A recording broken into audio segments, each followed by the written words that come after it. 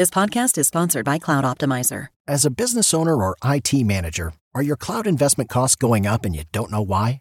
It's time for Cloud Optimizer. As you migrate your business to the cloud, what you're spending and why you're spending it can get a little hazy. But Cloud Optimizer clears up the mystery and puts the cloud to work for you. Cloud Optimizer starts by analyzing usage patterns, right-sizing resources, leveraging discounts you may not be aware of, implementing automation, and much more. And by reducing unnecessary expenses and maximizing performance, Cloud Optimizer guarantees you a savings of 5 times what you spend for their service.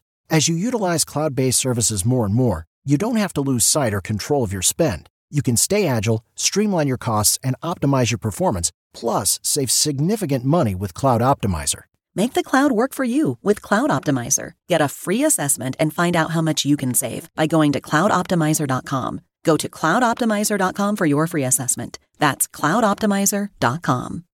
All the linemen from the New York Giants. And so they sit me down and they're like, let's do shots. And then one of the guys, and it's all their buddies and stuff and their boys. And one guy's like, yo, man, you do Madden? I'm like, no, I do Blitz. And then the music's sold out. They're like, yo, he's the guy on Madden.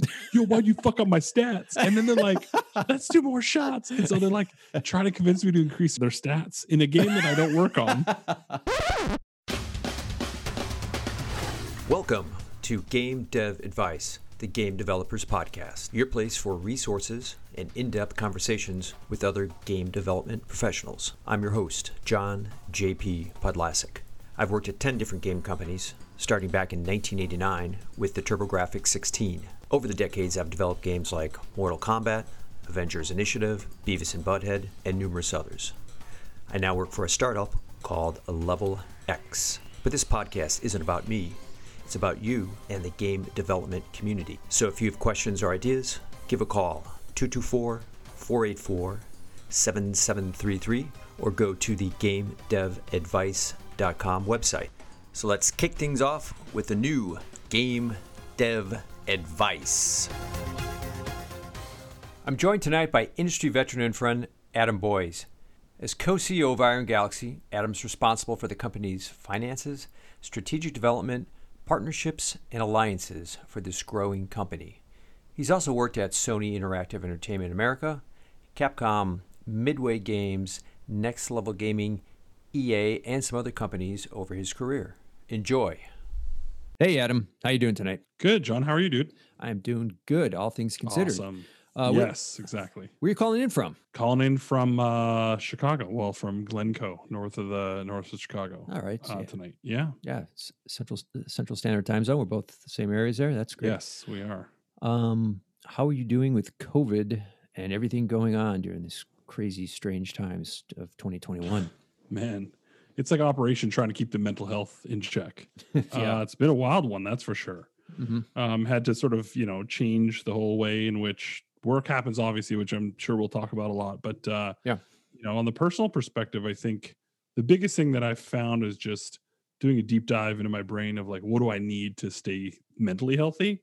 And what I realized being a boy born in a small town in Canada is that I need nature. And so earlier in spring, ended up buying an RV and doing a bunch of road trips this year just to sort of try to stay relatively sane in these wild times. I think that's the best thing that anyone could do is just find a sliver of comfort somewhere, whether it's building Legos or playing Minecraft, or maybe it's nature, maybe it's, cooking or growing plants, who knows? But that's been the biggest coping mechanism here in our house, is just trying to find comfort, Fantastic idea. That's very cool to get out there, see nature, take the family. And you can do it safely, right? When you're in your own sort of vehicle. And it was actually really awesome. We did over 10,000 miles this year. Holy shit. So we saw a lot of the country. Yeah, I mean, why not, right? Yeah. When's the next time we're not going to be business traveling for a year or more, So why not take advantage? Yeah, right. And somebody's driving, you got the laptop, you hotspot. And no, I'm driving. You're driving. That was the deal I made with my wife. She didn't want to drive the big galoot. So I told her I would drive all the miles. But I don't mind, actually. It's cathartic. It's relaxing. Listen to a lot of podcasts, on the road. Yeah. Speaking about roles, tell me about your current role over at Iron Galaxy. So I'm co-CEO at Iron Galaxy. Started as CEO, joined Dave Lang, who was our founder, and then Chelsea Blasco, who at the time was our COO. And then over the last 4 years, Chelsea and I sort of worked so closely together, and we realized that we're sort of a Voltron of one full CEO. So we decided recently to split the titles down the middle and call each other co-CEOs. That's very cool. I've never met her. I've heard great things about her, and she's amazing. Yeah. So the industry, how did you get started in the video game industry? Oh man, I've been a video game fanatic since the baby years, right? My dad had a business at home. He ran an electrical contracting company. And so he always needed a personal computer at home. And so I actually wasn't a console gamer. I was a PC gamer first. Okay. We got it was pre-286. It was just an x86. But even before that, we had a Tandy. Radio Shack. TRS-80. Yeah, TRS-80. Yeah. My dad had an old Pong machine, and then I got a TRS-80, I think, when I was like 6 or 7. And then so I was always a PC gamer. And I mean, Tandys and TRSs weren't really PCs. They were like, never had a Commodore, but that was where I started. So I always was super fascinated with it. And then me and my brother, like in elementary school, like started a bulletin board service and all that good stuff. BBS. And then, craziest thing happened. I was working at McDonald's as you do in your teens. Yeah, right. And a guy that was working for me, was named Daryl Anselmo. And Daryl, super smart guy, who was a couple of years, I think a year younger than me. In my hometown, I'm from Abbotsford, BC, Canada. Okay. And he went to this new technical school, and the technical school had these amazing rendering machines. He learned how to do like 3D art. And so he actually got an internship at EA. I think when I was probably 19, he was 18. So he's right out of high school, got an internship. And I was like, wait, EA's here in Vancouver, like in Burnaby? I had no idea. Right. And so when I found that out, I was like, man, put me in, coach. Like, I'll do whatever. I'll wash pots and pans, grab bagels, whatever. Yeah. And then there were some QA positions open, and I applied, dropped his name. Yeah. Knew another guy, Justin Weeb, that I went to high school with, that ended up getting a job there, put their names on as recommendations, quote unquote. Didn't hear back anything. And then I was house sitting my grandma's house and the phone rang, and it was EA. It was about 3 months after I applied. And so they brought me in as a QA tester in 1996. And it was a total dream come true until I got there, and I realized they're like, oh, the build of the game isn't ready, so you guys just have to play Quake 1 for 2 months and get paid. I'm like, all right. This is how this works. That's a hell of a campus there, I'm told. It was. And I was actually there because when I started, they had QA across the freeway. So we were right off of Willingdon exit in Burnaby. And the QA team was in this old 4-story building. And then the EAHQ was across the freeway. And then we were there when they moved into that big, huge, fancy building with the $1 million rock wall and all that cool stuff. But it was wild times. I mean, when I joined, there was, I think, barely 100 people in QA. And when I left, there was 800 in QA. So 800 in QA alone. In QA alone. Yeah. Holy shit. Because I remember hearing there was like 1,000 or more people there. And there were way more. I think when I left, there was probably 3,000 or 4,000 people on that campus. That's wild. And Canada has that whole tax credit, which is smart, right? Because 35% of someone's salary, a tax credit back to the company that has. Yeah, it's actually different for every province. Okay. So BC is actually one of the lowest. BC is only 17.5%. Okay. And the cost of living these days in Vancouver and BC, man, if I would have been smart as a kid, I would have bought a house there. But Alberta is 25%. And then if you go out like Montreal, east, maybe Montreal, Quebec is 37.5% if your game's in French. Ontario is 35%. And then if you go actually out even further to the Atlantic provinces, gets even more lucrative. I think there's one province. Yeah, actually, Nova Scotia, you get 50% back on the salary. Prince Edward Island, Newfoundland is 40%. Yeah, it's pretty crazy. So there's a lot of provincial support. And then there's also like other tax credits and stuff you can get from the federal government, depending on if your project sort of qualifies. So yeah, a lot of incentive to be north of the border. These massive studios, and, Ubisoft's got, 4,000 or 5,000 people in Montreal, I'm told, and stuff like that. So, like, what do you wish you had known when you started? Man, I love this question because it's all about like the journey's been, you get spun up. We've 25 years going on 26. I think for me, it's for you, it's probably another 5 or 8 years above that. But 32. Yeah, 30 years. I think it's to not cry over spilt milk. You get so bent out of shape over the smallest things, and when you look back, right? I love the saying "water under the bridge." Like, it doesn't impact, like, you can't change it. You can't change the stream. You can't change the temperature of it. Just like, why are you trying to make that issue such a big deal? And I I think if I would have been more calmer Yeah.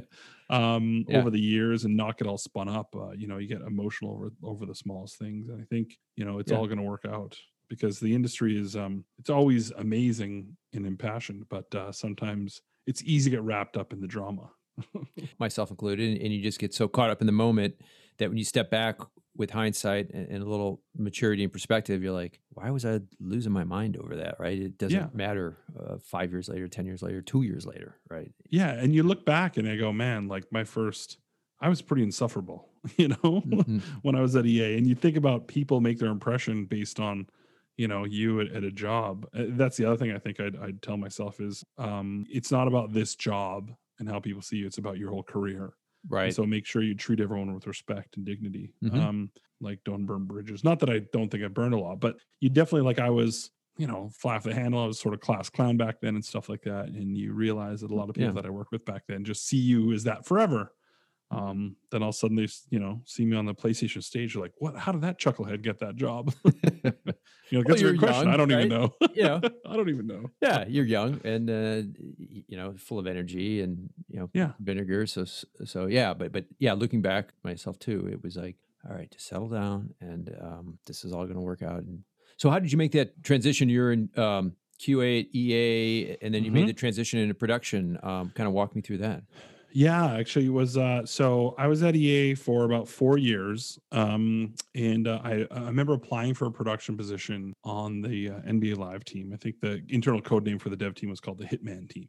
Me and my friend of mine, Steve, we both applied, and we both thought we were the ringer. Like, we're the two top people, very different styles. Yeah. I always said, like, Steve was more of like a military leader and I was more of a dad type, right? But ironically, when we did a team sort of survey one time, and people preferred exactly 50% of us. Like half the people really responded to that military sort of leader, right? And then half of it was like the jokey sort of goofy leadership that I had. But we both applied. We thought we were the two finalists, and it turns out they chose someone else completely different, somebody that had just been playing basketball and spending much time with the dev team, which automatically sort of like pulls the air out of the tube, and you're just like, what am I doing? Why am I working so hard at this role if this isn't what matters? Now, when I look back now, I'm like, of course, it was the person that was a combination of the smartest, best fit, but also best cultural fit. Because you know what a team is like. It's like, I mean, I've never served in the military, and I have so much respect for people that do. But you're a team, and you're in the trenches together, and so the culture of who you surround yourself in and how they work together, I think, is so important. So I kind of hit a wall there, and I was like, oh, this is frustrating. There was an article that came out in the Vancouver Sun in Vancouver, and it was about these 10 new startups. And it was an interview with all their CEOs. So I actually emailed all 10 CEOs. And back then, they didn't publish their email addresses, but I'm like, it's first letter, last name at company.com or first name dot last name at company.com. Yeah, it's like 5 scenarios. You last name, yeah. So I just guessed it, and I emailed all 10 of them, and 7 of them responded. Wow. Well, because they were shocked too, right? Because people didn't get email all the time. It's like, wow. And I was genuinely curious. I was like, how did you start? Where'd the idea come from? How did you get funding? Like I was 23 at the time. Yeah. 24. I was hyper curious about all this stuff because, in college I took chemistry, but in high school I started 3 businesses. I never realized that like entrepreneurialism was a thing, in this farm town in Canada. Yeah. But like I started a car stereo installation company and a t-shirt design company, all these goofy little projects that I started. Yeah. So anyway, cool. I emailed those guys. 7 of them responded. 4 of them ended up like saying, let's do a chat. And of the 4, 2 of them said, let's do lunch. I'm like, what?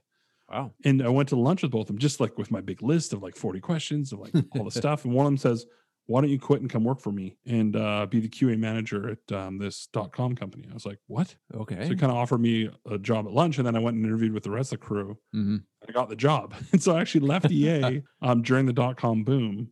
To go and do this. It was a market procurement software. Like 2000, 2001, something like 2000, exactly 2000. So it was right pre-bust. Pre-bust, yeah. Did that for less than a year. And while I was there, Ireland was actually on fire from the tech perspective because they had waived all of their corporate taxes. And so they called it the Celtic Tiger. And so I actually applied at some tech companies in Dublin and got an interview and got a job in Dublin. So spent about a year at that first company. Wow. And then I went to Dublin for a year. And at that time, I'm 26, move overseas. Sure, why not?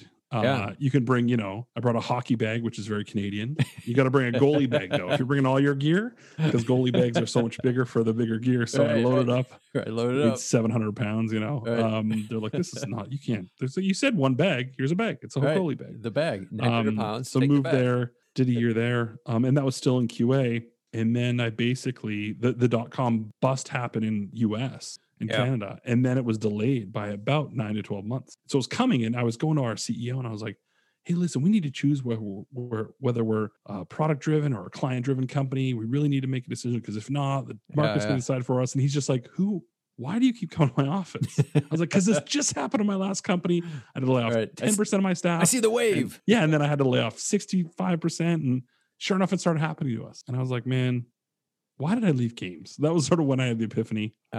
Came back to Vancouver for the mixture of a girl and because I had a great adventure. I mean, being paid to move to Ireland, all my friends were backpacking around. I'm like, come stay at my place. I'll pay for your food. Right. I was getting paid in Irish pounds. So it was before the euro. Okay. So came back to Vancouver, did a tiny stint at Corel, work on XML authoring tools. Corel Draw? That like that? Yeah, Corel Draw company. Okay. Yeah, but there was an XML authoring tool called XMetal.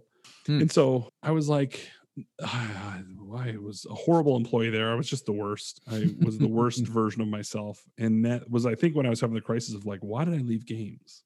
It's like, I left it just to learn more, but almost to chase that entrepreneurial spirit.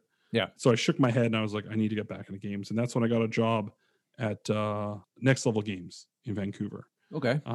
Those guys at the time were working on NHL Hits Pro, which was, they had done NHL Hits 03, and then they were doing the pivot. And that was a hybrid role. That was sort of like run QA and then also do some AP work as well. Okay. So did almost a year there. And then my contract was up, and that was in Mark Madland. From Midway. Hey, Adam. Handy Andy. Yeah, exactly. You did a great job, man. I remember why don't you come down to Chicago and why don't you join our team as associate producer? You can run the next NHL Hits. So that was my transition sort of from QA at Next Level Games. Right. Light AP stuff, but my role was really in and then at the end of any project there was enough work for a QA and AP. So I took the job at Midway to work on the next NHL Hits and help Mark pick the next developer or work with Next Level Games again. And I arrived and they canceled the game my first week. So they put me on Slugfest with Mr. Dave Lang. And that was my full-time transition from QA into production, which was I was going to be the associate producer, which all the production staff left during the development. So at the end, I think I was technically the EP. So from associate producer to executive producer in 13, 12 months. Well, who was on there? There was like Flitman, right? Was he on there? No, Mark Flitman had moved on. Okay. It was just Madland. Okay. And then that was it. It was like Madland is the EP. Right. I was the associate producer. And I think they had a producer role open, but they were never able to fill it. And I think it was such a small enough project, and the company didn't care that they were like, "Oh, forget it. Mark and Adam can just do it together." Right. And Dave was sort of production minded. Learned a lot, ended up shipping it, and then Mark, left the company before it shipped. So Dave and I basically had to solo ship that bad boy, and that was my big like. Hey, a lot of times, I don't know about your story, John, but production, you sort of crawl, walk, run. That went from like walk to sprint, right? Like I know a bit about production, but I know a lot about QA. And then it's like, oh, by the way, there's no other producers, so it's just you and Dave. Figure it out. This. Right. Yeah, figure it out. There's your deadline. But it worked out. Yeah, it worked out. No, I mean those games were well received. They were fun. They were good games, right? That was very good. And that you also learn like where the bread gets buttered at the company. That when you have Blitz and Jam at the time and MK being made in the same building, that you don't matter when you're on Slugfest. Right. Yeah. Right. The company doesn't care about you. You are literally, yesterday's trash. And that's how Dave and we were both new to the company. We both started within 3 weeks of each other. Right. And instantly felt like garbage because we knew we were third class citizens. Right. You're like, we got to be really scrappy here because nobody's throwing us shit. So, right. But the irony is that then we bonded with sort of our frustration with how poorly we were treated. And so that actually drew us really close together. And I think also was just about like, we want to do this for each other. This really has nothing to do with anyone else. We're in this together, man. Let's figure it out. Yeah, you gotta back to back in the night, and you're just you never know when the enemies are coming for you.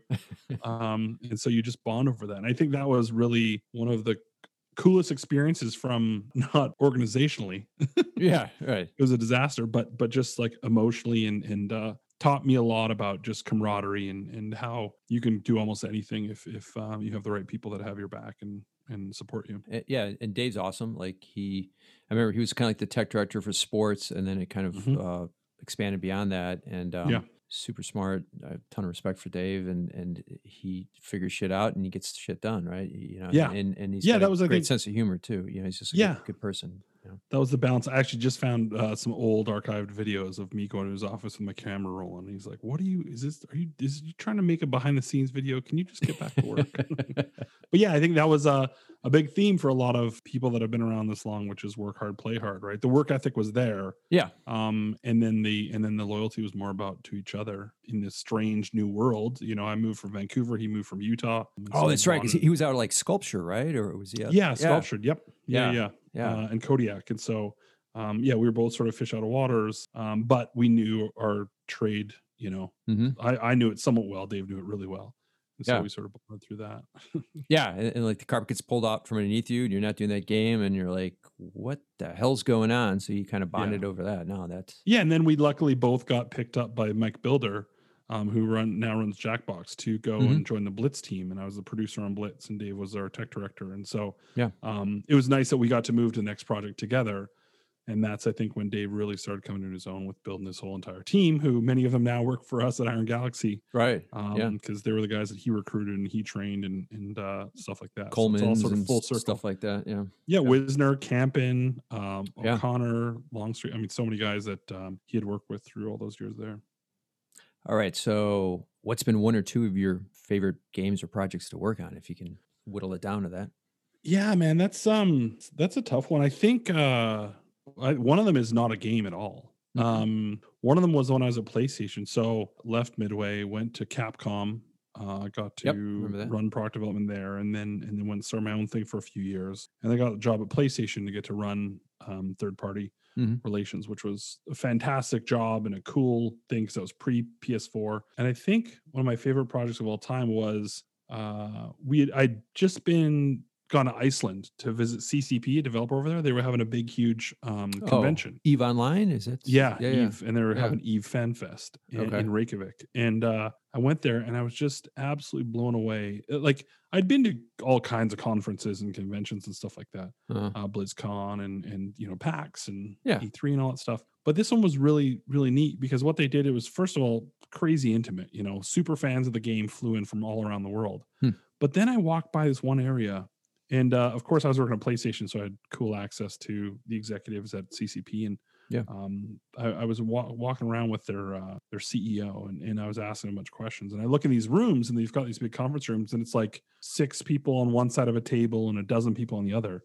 And I was like, who's in that room? That looked very impassioned. And what they were doing is they were doing breakouts. They had the 6 sort of engineers that run and designers for the commerce and econ system within EVE. And then they had the 12 players basically representing all the different guilds and stuff like that were the biggest sort of super players. And they were having like these 2-3 hour breakouts where the players were giving feedback directly to the developers of all the things that work. Then another room was like the combat people.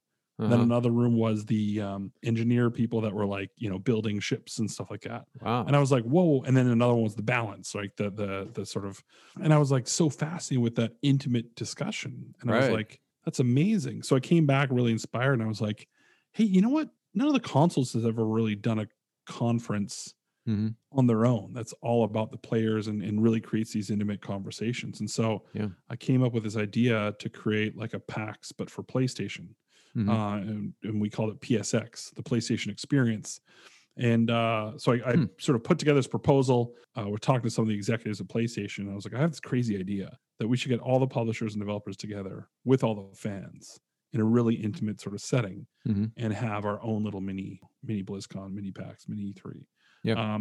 And they loved it. And Andy House at the time, our global CEO. He loved it. He's ex third party. So he's like, yeah, if you can get the publishers on board, then let's do it. And we, ruffled up some budget. So in 5 months, we were able to throw this amazing, I think 15,000 people conference in Vegas. Wow. It ended up going for 3 years. And we had a press conference at the start, with announcements and all that stuff. And just the process of a goofy idea being inspired by something and then bring it to fruition, and not only bring it to fruition, but the fans and the fan interactions, the people we met along the way, the publishers and developers for rallying in such short notice to be there. Right.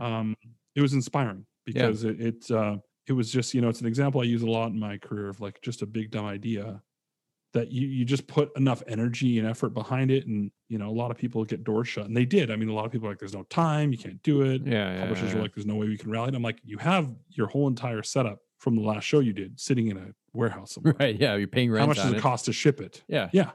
So maybe we do a deal where we cover some ship, whatever it is, right? Like, there's ways to solve all these problems. I think in this industry as a whole, I think we focus too many things on what can't be done.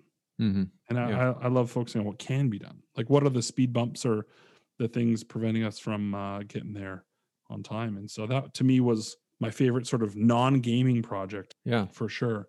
On the gaming side, I think it has to be Blitz Pro, Blitz the League. Blitz the League, right. Okay. Which was my second project at Midway after Dave and I had sort of, cut our teeth on Slugfest, because it was a phenomenal leadership team. We had Matt Gilmore on art. We had Craig Kuyava, who was our lead designer. Gilmore's great, yeah. Dave and I, and then we had Rich Carl was on it. Audio. And Mike Builder, Builder as our EP. Yeah. And then the team that we built and just the project, everyone was sort of again betting against us. They didn't really believe that Blitz could go without a license. And then Madden announced that they were doing an exclusive deal with the NFL. And I remember Steve Allison, who was at the time our head of marketing, who's now at Epic, but him coming in and be like, dude, they just announced the Madden's exclusive and NFL's exclusive. Let's announce our game today. And we're like, hell yeah, let's do it. And so we announced it. And so what happened is all the press that the exclusive deal got was also coupled with the fact that we were making an unlicensed NFL game. And to this day, people talk about when you're making a game, you want, EA used to call it the razor statement, right? Yeah. What's the statement that helps everyone, makes decisions when it comes to game design and stuff like that. And our razor statement for Blitz the League was, it's the game the NFL doesn't want you to play. Right. And it was just a fun project because you were able to sort of like take the energy and ripping stuff from the headlines and putting it in the game. And you had an amazingly impassioned team. It was our first sort of project together, even though some people work with, Mike before on Blitz 03 and Blitz Pro, but it was just really magic, I think, in the way everyone came together. And that's actually what I yearned for, years later when I was at PlayStation. I loved my job there. I had a fantastic time, an incredible team, but I just really harkened back to those days of, you're all back to back in battle, trying to build something that's new and different. And that's what drew me back into game development is just that, thinking about those days on Blitz the League, because it was really inspiring times and incredible people that just, when everyone's sort of rooting for the same thing and working together, amazing things can happen. Right. And going up against a juggernaut like, Madden, right? Yeah. We were the underdog. We were the underdog in the industry against Madden. We were the underdog because we were one of the sports teams at Midway, and you had Stranglehold, and you had Mortal Kombat, and you had, we were sort of, even though Blitz had some definite shine, but then you had, Johnny V and George Gomez and those guys making NBA Ballers. Right. But we were definitely like could you really go without a license? Right. And the fact that we were able to prove, everyone wrong. Yeah. On top of that, then Midway actually had, for successful games, a pretty fair rev share and bonus sort of structure. So I ended up paying for my honeymoon and the ring for my wife. So it all sort of worked out in the end. Right. I could look at her hand every day and think about Blitz the League. Blitz the League. I remember that bachelor party. That was a fun time. Yes. It was a lot of fun. What time is it? 5 a.m. Was that the one with Lawrence Taylor too? Yeah. Lawrence Taylor was in the first one, and then we had Bill Romanowski in the second one. So hanging out with Lawrence Taylor. I remember hearing stories from God, he was just the best. just he'd be like doing the lines in the VO booth, and one time he turns to me, he's like, "Man, I wish I had all these lines when I was playing football. These are awesome." I could talk shit with everybody, and And then my favorite LT story actually was so he was doing the Jimmy Kimmel show. Okay. And they're like, "Well, we need someone to brief him on the game." And Bill is like, "Well, I can't travel because, my kids." And I was like, "I'll go." And so I go to the Kimmel show to be in the green room with LT. so I can sort of prep him on the talking points for the game. So he doesn't go out there and, we're talking about that. And he goes, and then all of a sudden there's a knock at the door. Hey, hope you're enjoying the show. If you are, please go to patreon.com/GameDevAdvice. We'd love to see if you can support the show and help new episodes keep coming out. That's patreon.com/GameDevAdvice. Thanks. And it's one of the sort of handlers, and she goes, "Hey, Mr. Taylor, there's a Mr. McConaughey that wants to come and say hi." And LT's like, "Hell yeah, man, bring him in here, bring him in here." all right. I stand up, and Matthew McConaughey and me and LT are like in a small circle talking. Right. And he introduced himself to me, and McConaughey's like, "Yeah, man, I'm just big fan, just can't believe it." And LT's like, he's like, "Yeah, I'm doing a new movie, new romance movie." And LT's like, "Is it like Sahara?" I'm like, "What?" He's like, "Yeah, you did that movie Sahara." He's like, "Yeah, no, it's not like that. It's like Romancing the Throne, but like a new one." And LT's like, "Man, I love Sahara. You should make another Sahara." And I'm like, "That's like not a good movie." It's right. really, right. Why is he he's like, hammering on that? Man, he's like, "You got to make Sahara too." He's like, "Put me in the movie too." And McConaughey's just being super gracious and super amazing. Right. Just the sweetest guy. He's hanging out for 20 minutes, and the three of us are just talking about Sahara. I don't even know what that movie is. I have no idea what dude, Google it after this. But it's basically like, it was those rom-coms. I don't even know. I don't think it was. It was kind of a pseudo action movie where it gets like stranded in the Sahara, like a jet crashes or something like that. Okay. But the movie he was talking about was actually with what's Goldie Hawn's daughter's name? She was married to the Black Crow singer. I can't remember, but Kate Winslet. No, Kate Winslet. Anyway, I can't remember her name. I know what you're talking about. Yeah. So she was in the movie with McConaughey, and it was like, something the Jewel. Anyway, yeah. So he leaves. Matthew McConaughey leaves. And he's like, "Man, fuck that new movie. I want him to make Sahara." I was like, "I'm gonna tell him right now that you hate his movie and you want to just make another Sahara." He's like, "No." It was amazing. Yeah, he was just. And we talked a lot about LT because it's Lawrence Taylor, but he's like, "No, LT was a character." He's like, "When I put on the bling and the cameras are rolling, I was LT." He goes, "I was Lawrence in real life and LT on the field." It was just really fascinating to hang out with someone that was so prolific. Like a wrestler, right?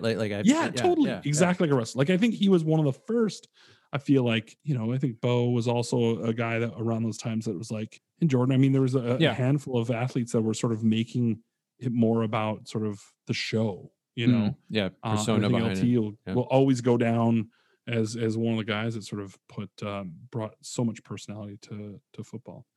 So in terms of the industry right now, like, what are you curious about? Like, I think, I'm excited for all the new technologies. Like, we think about, obviously AR and VR are super cool and interesting, but more, I think also the streaming tech is super fascinating. Yeah. I think how everything works together, when we had location-based games like Pokemon Go and stuff like that. I think how we take all of this whole suite of technologies and make more immersive games is really, really fascinating. And then also watching how voracious the fan base is around new concepts and new ideas.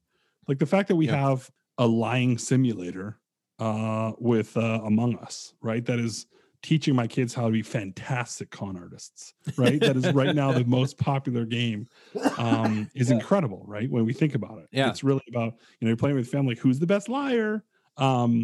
But it's just, I always love that no matter what the medium, there's always sort of new ideas and new concepts. And the fact that price points for VR is coming down. I feel like AR is just around the corner. It's really exciting to see all the stuff. And then sometimes just kicking back and playing a really amazing game too, or playing with your friends. I think that the friend space, the metaverse sort of friend space is really, really cool too. I mean, I've been playing a lot of Minecraft with my kids and Fortnite with my kids and play a lot of Roblox together, but watching how, I talk to parents a lot about how a lot of parents, I think, vilify video games. Right. What I did I was chatting with a couple parents one time, and I said, Minecraft is the new sandbox in the fact that, like, it's Legos, we used to go, well, not only that, but we used to go in our backyard, and the kids from the neighborhood would come over, we'd build stuff. Yeah. It's the exact same. The only thing is we're not in the sand, and we're not getting dirty. But every other part of it is identical. Right. Again, we're not getting the hand-eye coordination of like stacking stuff, but you are getting the sort of on the screen sort of thing. And if you look at almost every single aspect of socialization in the younger set, there's a video game mirror of it, right? Yeah. Up until I think sports was physical activity. Obviously, there is some sort of allegories to that with Just Dance and stuff. But I do think the social people, I think often vilify these things. And when you actually think about it, the thing I like to sort of tell parents is, when we grew up, John, when you and I grew up, there was nothing that we were smarter than our parents at. Right. Nothing. Right. Yeah. Right, nothing. Right. We weren't allowed to be but like maybe how to set up the computer or how to like log into the modem to dial up to the BBS. Right. That was it. Now we have these kids that, like, so many parents miss an opportunity of sitting down with their kids and saying, show me what you've built. Show me the game mode you built in Roblox, right. Or the dungeon or the pyramid or the spaceship that you built in Minecraft, or the game mode that you guys built in Fortnite together. Like, our kids are, for the first time, I think in a long time, probably thousands of years, our children are allowed to be specialists in something and teach us something. And I think it instills so much confidence in them. But so many parents are missing and losing that opportunity to sit down and actually listen to them, because we're parents and we can't let them be, smarter than us at something. But I do think it's a fantastic thing to build their self-confidence and be able to be a subject matter expert at a very young age, which is incredible. And more of us should be, I think, celebrating and talking about that. Right. And they open up and they get excited, right? And maybe a kid that's a little more introverted, when they start showing and talking about something, they kind of come out of their shell and they get just passionate about it, right? So and when you just ask the basic questions of like, oh, what did you build? Show me the different rooms. I mean, it's so easy to do that as an adult, to ask those questions. It's permits them to be creative and curious. And I think that's the biggest thing also that I always want to instill in my children is always be curious and always be trying new things. And if people don't care, like, so many people just want to vilify it and discard it. Of like, oh, my kids are doing video games again. I'm like, are they building things? Are you asking them about it, or what they've accomplished, or what they're doing in the guild? Maybe they're organizing a raid or something like that. I mean, there's so many opportunities for people to build that confidence and also build skill sets within games. I think that's being missed by a lot of parents. And don't dismiss it, ask questions. And the other thing about it too is I don't think a lot of people realize that now that video games are getting so much more advanced, you think about accountants, you think about economists, you think about psychologists, you think about all these new areas too, where the teachings and learnings of people taking those programs and learning about that stuff could totally be applied to games, and games are expanding. So even interests as you go forward, I think there'll be more and more opportunities for people of all walks of life and all sort of training to pivot into video games too. I think it's super better time now, and it will always get better over time. What about threats? Like what are your concerns about the industry? And I don't really have any. I don't think there are any, honestly. I think what the proliferation of iPhones specifically, and then beyond that, Android and stuff like that did, is it made every human being that could afford one a gamer, right? Yeah. People oftentimes sort of, again, don't want to label themselves, but there's a lot of people out there that have spent 1,000+ hours in Candy Crush. They're a hardcore gamer. I don't care what you tell me. Right. Yeah. Right. They put the time in. They're playing. Yeah, they're totally putting the time in. And so it's funny because I was in a meeting recently and there was a CEO of another company there, and it was a non-gaming company. And they were just admitting, I'm a CEO. I'm not a gamer. I've never been a gamer. I'm like, you run a studio? You run a company? They're like, yeah. I'm like, then you're a gamer. And they're like, what do you mean? I'm like, do you manage budgets? Right? Do you manage morale? Yeah. Do you interact with people? So you're managing community? Right. So you're a community manager, right? You're a producer. Yeah. You're business development. You're doing sales. I mean, you're absolutely it's a game, right? So many things in business and work, right? In industries, there's allegories in games. And so I think too many people that are gamers don't realize, they just don't want to be labeled it oftentimes because it has a negative connotation. Yeah. Stigma, Yeah. And I don't think I think those days that we grew up of people being called nerds are over. And I think the next generation, I don't see a threat in the works. I think the only place that I really want to see more work being done is how can we thread. And I think you guys at Level X do a fantastic job of threading the entertainment with the education. Mm-hmm. How can we thread more of entertainment, with the future? And so that way, the negative stigma, like even though I think games are fantastic, I don't want anyone playing, World of Warcraft for 15 hours a day. Like that's, to me, not a healthy thing. And so how do we add a different aspects to the industry to ensure that it's more fulfilling, and also I think can give back? Like how are there better ways for us to be able to donate to charities or social drives, social causes, to bring more positivity? So no threats. I just think there's a ton of opportunities. Yeah, and especially with COVID, people that may not have played games before are finding that passion again, or finding it for the first time, and maybe they're getting back into it and like put something on their phone, and when they're sheltering in place, it gives them an opportunity. 20 years ago. One friend of mine who's been playing VR with his dad. His dad is a bit older, and he's in a riskier category in regards to COVID, and so they're playing VR, so they're together but they're apart. And the idea of the physicality, and I think they're playing a mini golf game on Oculus. Okay, those kind of stories are so inspiring because it just goes to show that we have a lot of constraints right now in our society, but there's so many ways within games and entertainment that we can sort of break through those. Yeah, view it as an opportunity and not as a restriction, but like, all right, if I'm in this situation, how can I make it better, and what opportunities are out there to learn new things and do stuff? And that's cool. LT, you mentioned, what about a funny or odd story from working in the industry? Oh, man. There's so many good ones. I know. You're like, that mental Rolodex, like, brrr. Yeah, you almost have to be like, give me a theme topic. The industry as a whole, I think, is just so incredible. When you think about funny or odd stories, they run the gambit from hilarious, where there was a victim, to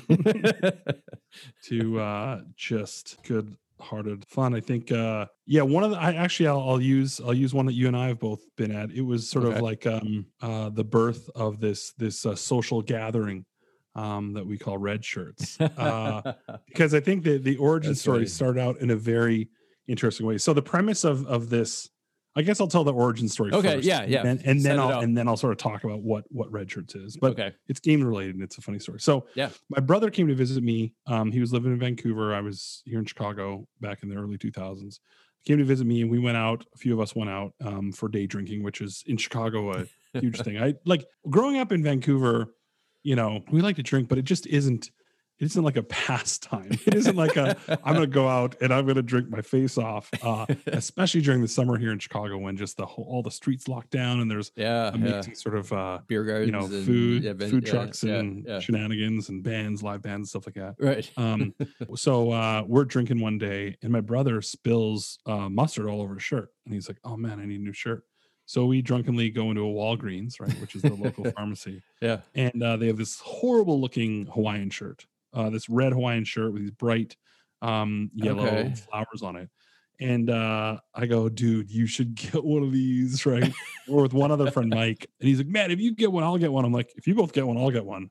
And so we're like, forget it. Let's all get one. And they're $15 or whatever. Yeah. So we walk out and we're all wearing these horrific matching red Hawaiian shirts. Right. And we go to this bar on the beach called Castaways, and it looks like a ship that's been capsized and on the beach. And we walk in and we're all buzzing, having a great time. And all of a sudden, first person stops us, like, "What's your guys' deal? You guys are a bachelor party?" And we're like, "No." And then my friend, we go up to the bar, we order, and everyone's stopping us. Everyone is stopping us in the place, and they're like, "What's the deal? What are you guys doing?" And our friend Mike, he has a tall can of Miller Lite in one hand. He goes, we're raising money for breast cancer awareness. And they're like, "Oh, wow, that's amazing." And he goes, "And we only take donations in the form of tall cans of Miller Lite. Let's go." Right. And they're like, "What the hell?" They start laughing. And then the next person asks, and I'm like, "Oh, actually, my friend just got a divorce." And they're like, "Oh my God, really?" And they were so intrigued. And so what happened that day with just the three of us, 30 people asked us what was going on, and we always made a new answer up. And so Right. it was the most hilarious day ever. And so I kind of got home that night and I woke up the next morning. I'm like, that was amazing. Like, could we do this at scale? Right. Let's blow this up. And so, yeah. And so like months later, I think when you were at, I think the second, because the very first one, it was just, I missed the first one. Yeah. It was just Mike, my brother and me and Johnny says he was there, but he didn't get the shirt. I remember that because he had to leave early because he had to go to work. He had to go work on Ballers. It was a weekend. Right. And like about a month later, we did a bigger one, and you were there, and Shaker was there, and Dave, and we had, so there was 10 of us, and so now the rules were set. The rules are everyone must wear a matching red Hawaiian shirt, and every time someone asks you what you're doing, you must make up a new lie about why we're wearing these shirts, and you can never say that we're on a bachelor party. Like that is when they say no, you go no. Bachelor party. We're all the Midwestern Scrabble championships. He's from Cleveland. He's from Columbus. Like, and the whole entire day, every place you go, everyone is stopping you all the time. Yeah. And you're being asked these ridiculous questions. I mean, you're getting drunker and drunker, and you're like, and it's we're just, guild of this, right? We're all bowlers. We're the Hawaiian Chicago bowling team. Like, and then they Google it, and you're like, yeah, see, there's our image. And it's so just to me is one of my most fun.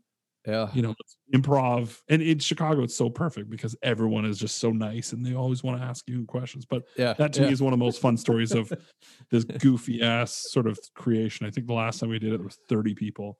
We ended up going to a White Sox game and got on television, national television. I mean, it was bananas because the stories just get bigger and bigger. And I think that's such a great representation, I think, of the games industry and how fun it can be when everyone's sort of together and doing creative and fun new things, because it basically becomes an improv troupe on the go, which is a blast. There was the one time we were trying to get a different part of the city, and we, I like to say, commandeered a ice cream truck.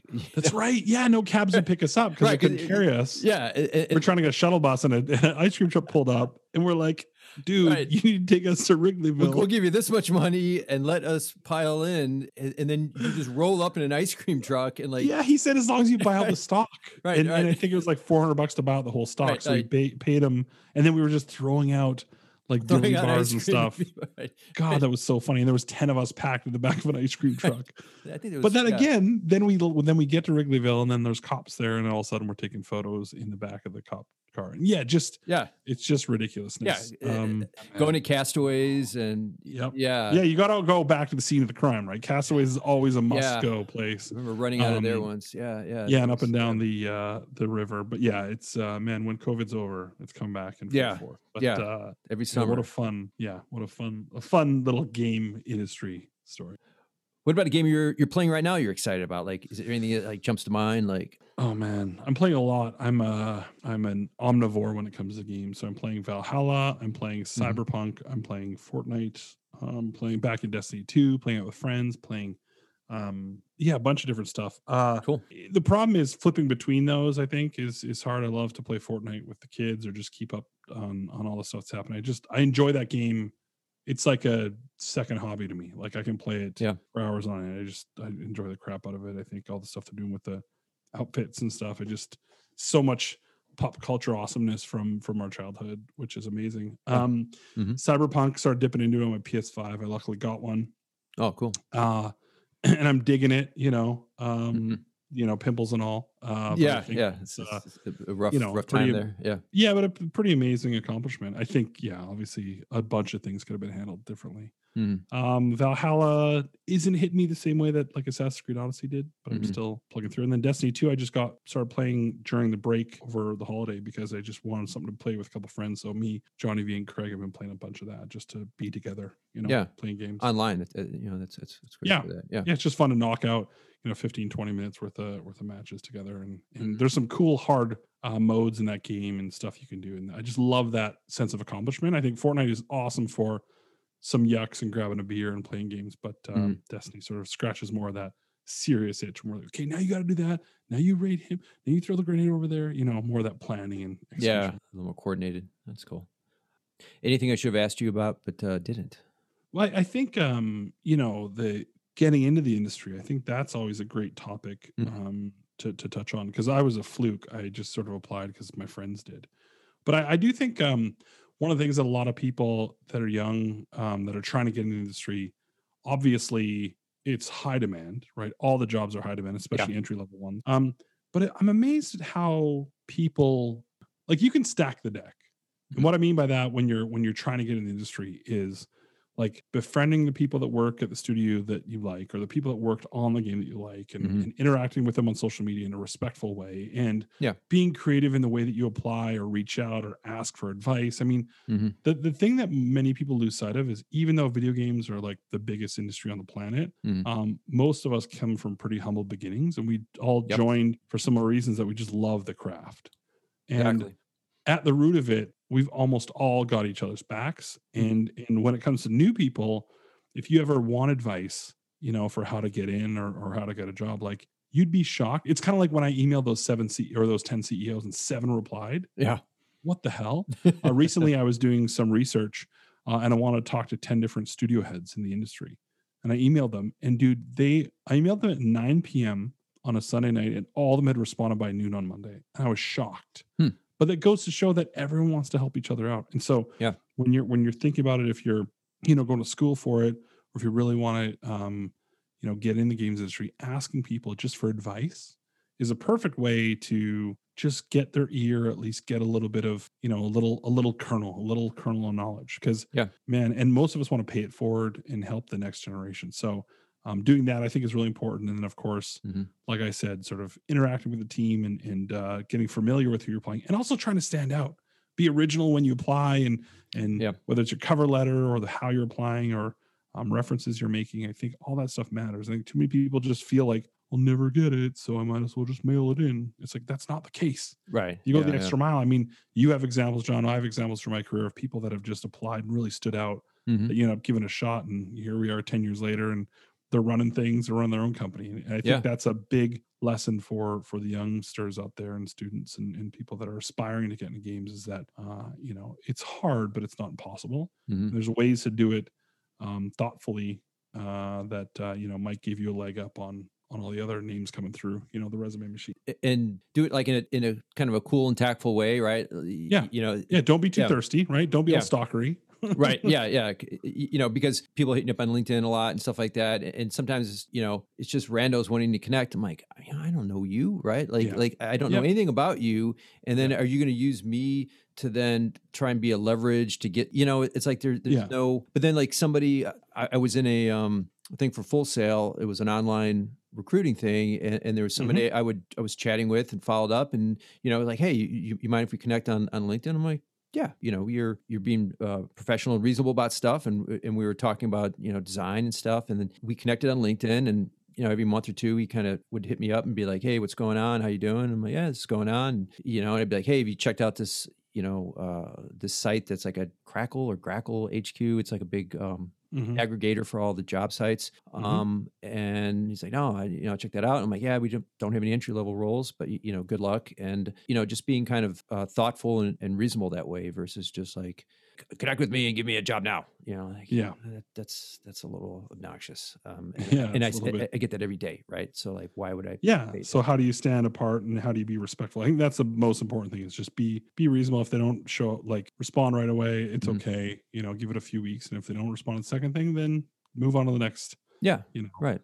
But I think persistence to a point is important, but also I think knowing your audience, but standing out. Like, if they would have done that first, instead of a random LinkedIn thing, being like, hey, John, I know your background from this, that, you worked on that. It's so cool, man. I've seen some videos or interviews with you over the years, and I'm doing this. And just like 10 minutes of your time for some advice. Like, right. Yeah. That's super. I mean, that's easy to be like, not that you're always going to get a hit with that, but the odds are a hell of a lot higher than just totally, like, because then you're like, oh wow, I see a little bit of myself. Yeah, exactly. You know, of like, dear sir, or they call you the wrong name. Like I had one. This is my favorite. I had a recent one actually.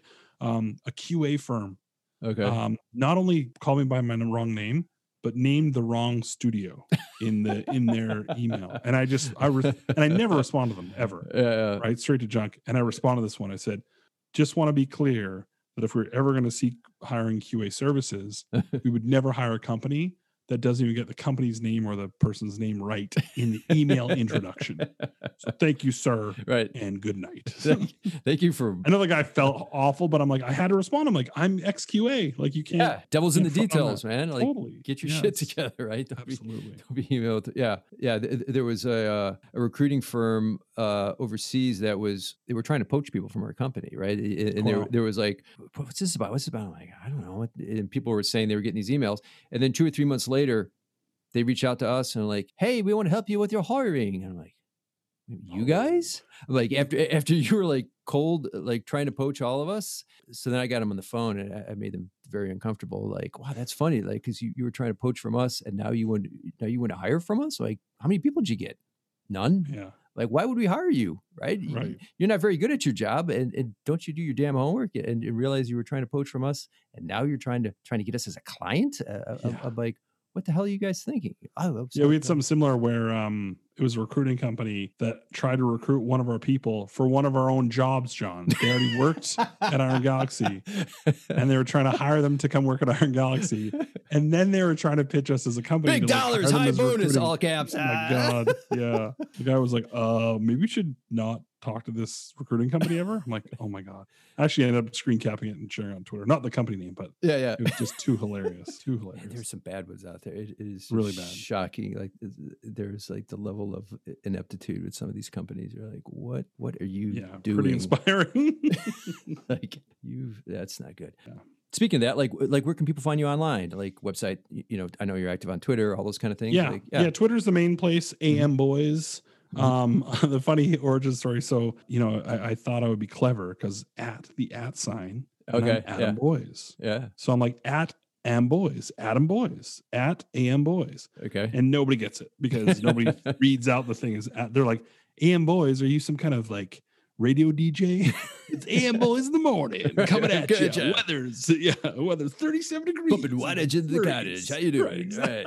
Look out. So Twitter there, and then our company website, IronGalaxyStudios.com, and we're company's Iron Galaxy on Twitter as well. But Twitter's where I'm mostly active. I mean, not as active as I used to be just because it's kind of a hellscape, but that is where people can interact. And I got my DMs open, so if people do want to reach out and get advice or whatever, if you like I said, take my advice and use a cool intro or something like that, then most likely I'll respond. But if you just do like I had one guy recently, I was like, hey, can you just give me money? Like, dude, no, that's not how this works.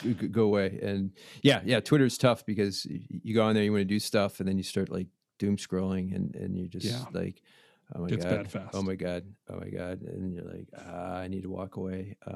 The world has gone crazy. So, last question. Sure. One piece of advice, like others working in the industry right now.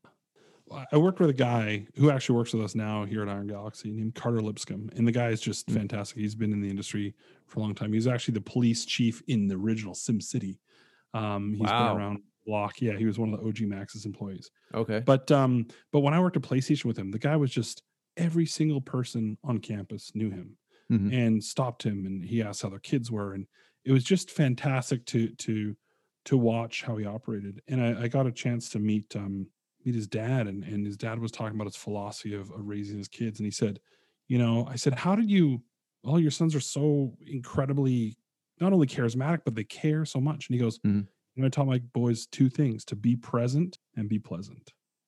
And so anytime I think I come across people, and you think about your career as a 30 or 40-year journey, right?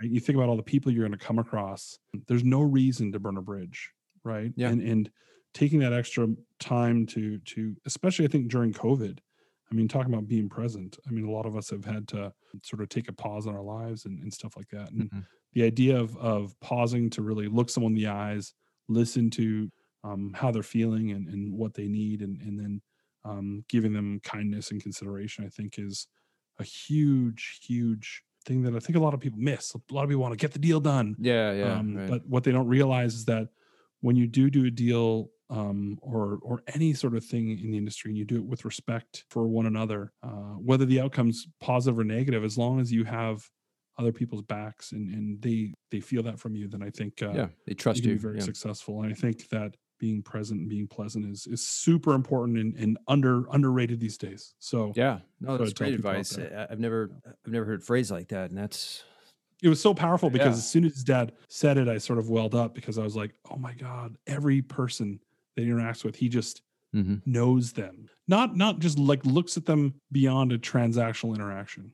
And it's not about writing down, what they like, but it's more about getting a sense of who they are and what makes them happy. And I think it's just so easy and we all take it for granted. So more of us could do that in our fast paced lives. And I think the world would be a better place. Yeah. Why not make someone's life a little bit better versus making it transactional or ignoring somebody, right? I mean, paying it forward. I think that's the sort of thing that you and I both believe in. And many people we know is just, so many people gave us shots along the way and paying it forward and being pleasant to the future generations, I think is only, going to be beneficial for the industry at large. Yeah, totally agree. Thank you, Adam. This has been fantastic. I've enjoyed the conversation and have a great night. Glad we could finally do it, John. Yes, we did it. Chasing each other down, trying to figure it out. But super, super happy to be on here. I think this kind of stuff is always fantastic to sort of reminisce about the past, but also talk about all different facets of the industry because it's an amazing place and there's a home for a lot of people here. But trying to espouse the benefits and give the kernels and nuggets of knowledge for the future generation is always a pleasure. The show is a mix of people who are in industry and there's a lot who are aspiring to be in the industry. So, people like having these conversations, I think are valuable to people and letting people know, it's just people at the end of the day, right? It's a business and all that stuff, but treating each other with respect and doing the right thing matters, right? Because it is a journey. It's a 30 or 40 year thing. It's not a one and done. And, if you're a jerk here and a jerk there and a jerk there, oh, wow, nobody hires me. Well, I wonder why, right? Yeah, absolutely. Goes around, comes around. So, yep, sure does. Cool. Thank you. Thanks for listening to this episode of Game Dev Advice, the Game Developers Podcast. Go to the website at gamedevadvice.com and you can find the show notes along with show notes for all the other episodes. Please also check out the new Patreon page at patreon.com/gamedevadvice. Have a lot of options up there for how you can support the show. Again, that's patreon.com/gamedevadvice. Thanks again for listening and being part of the show. Take care. Bye-bye.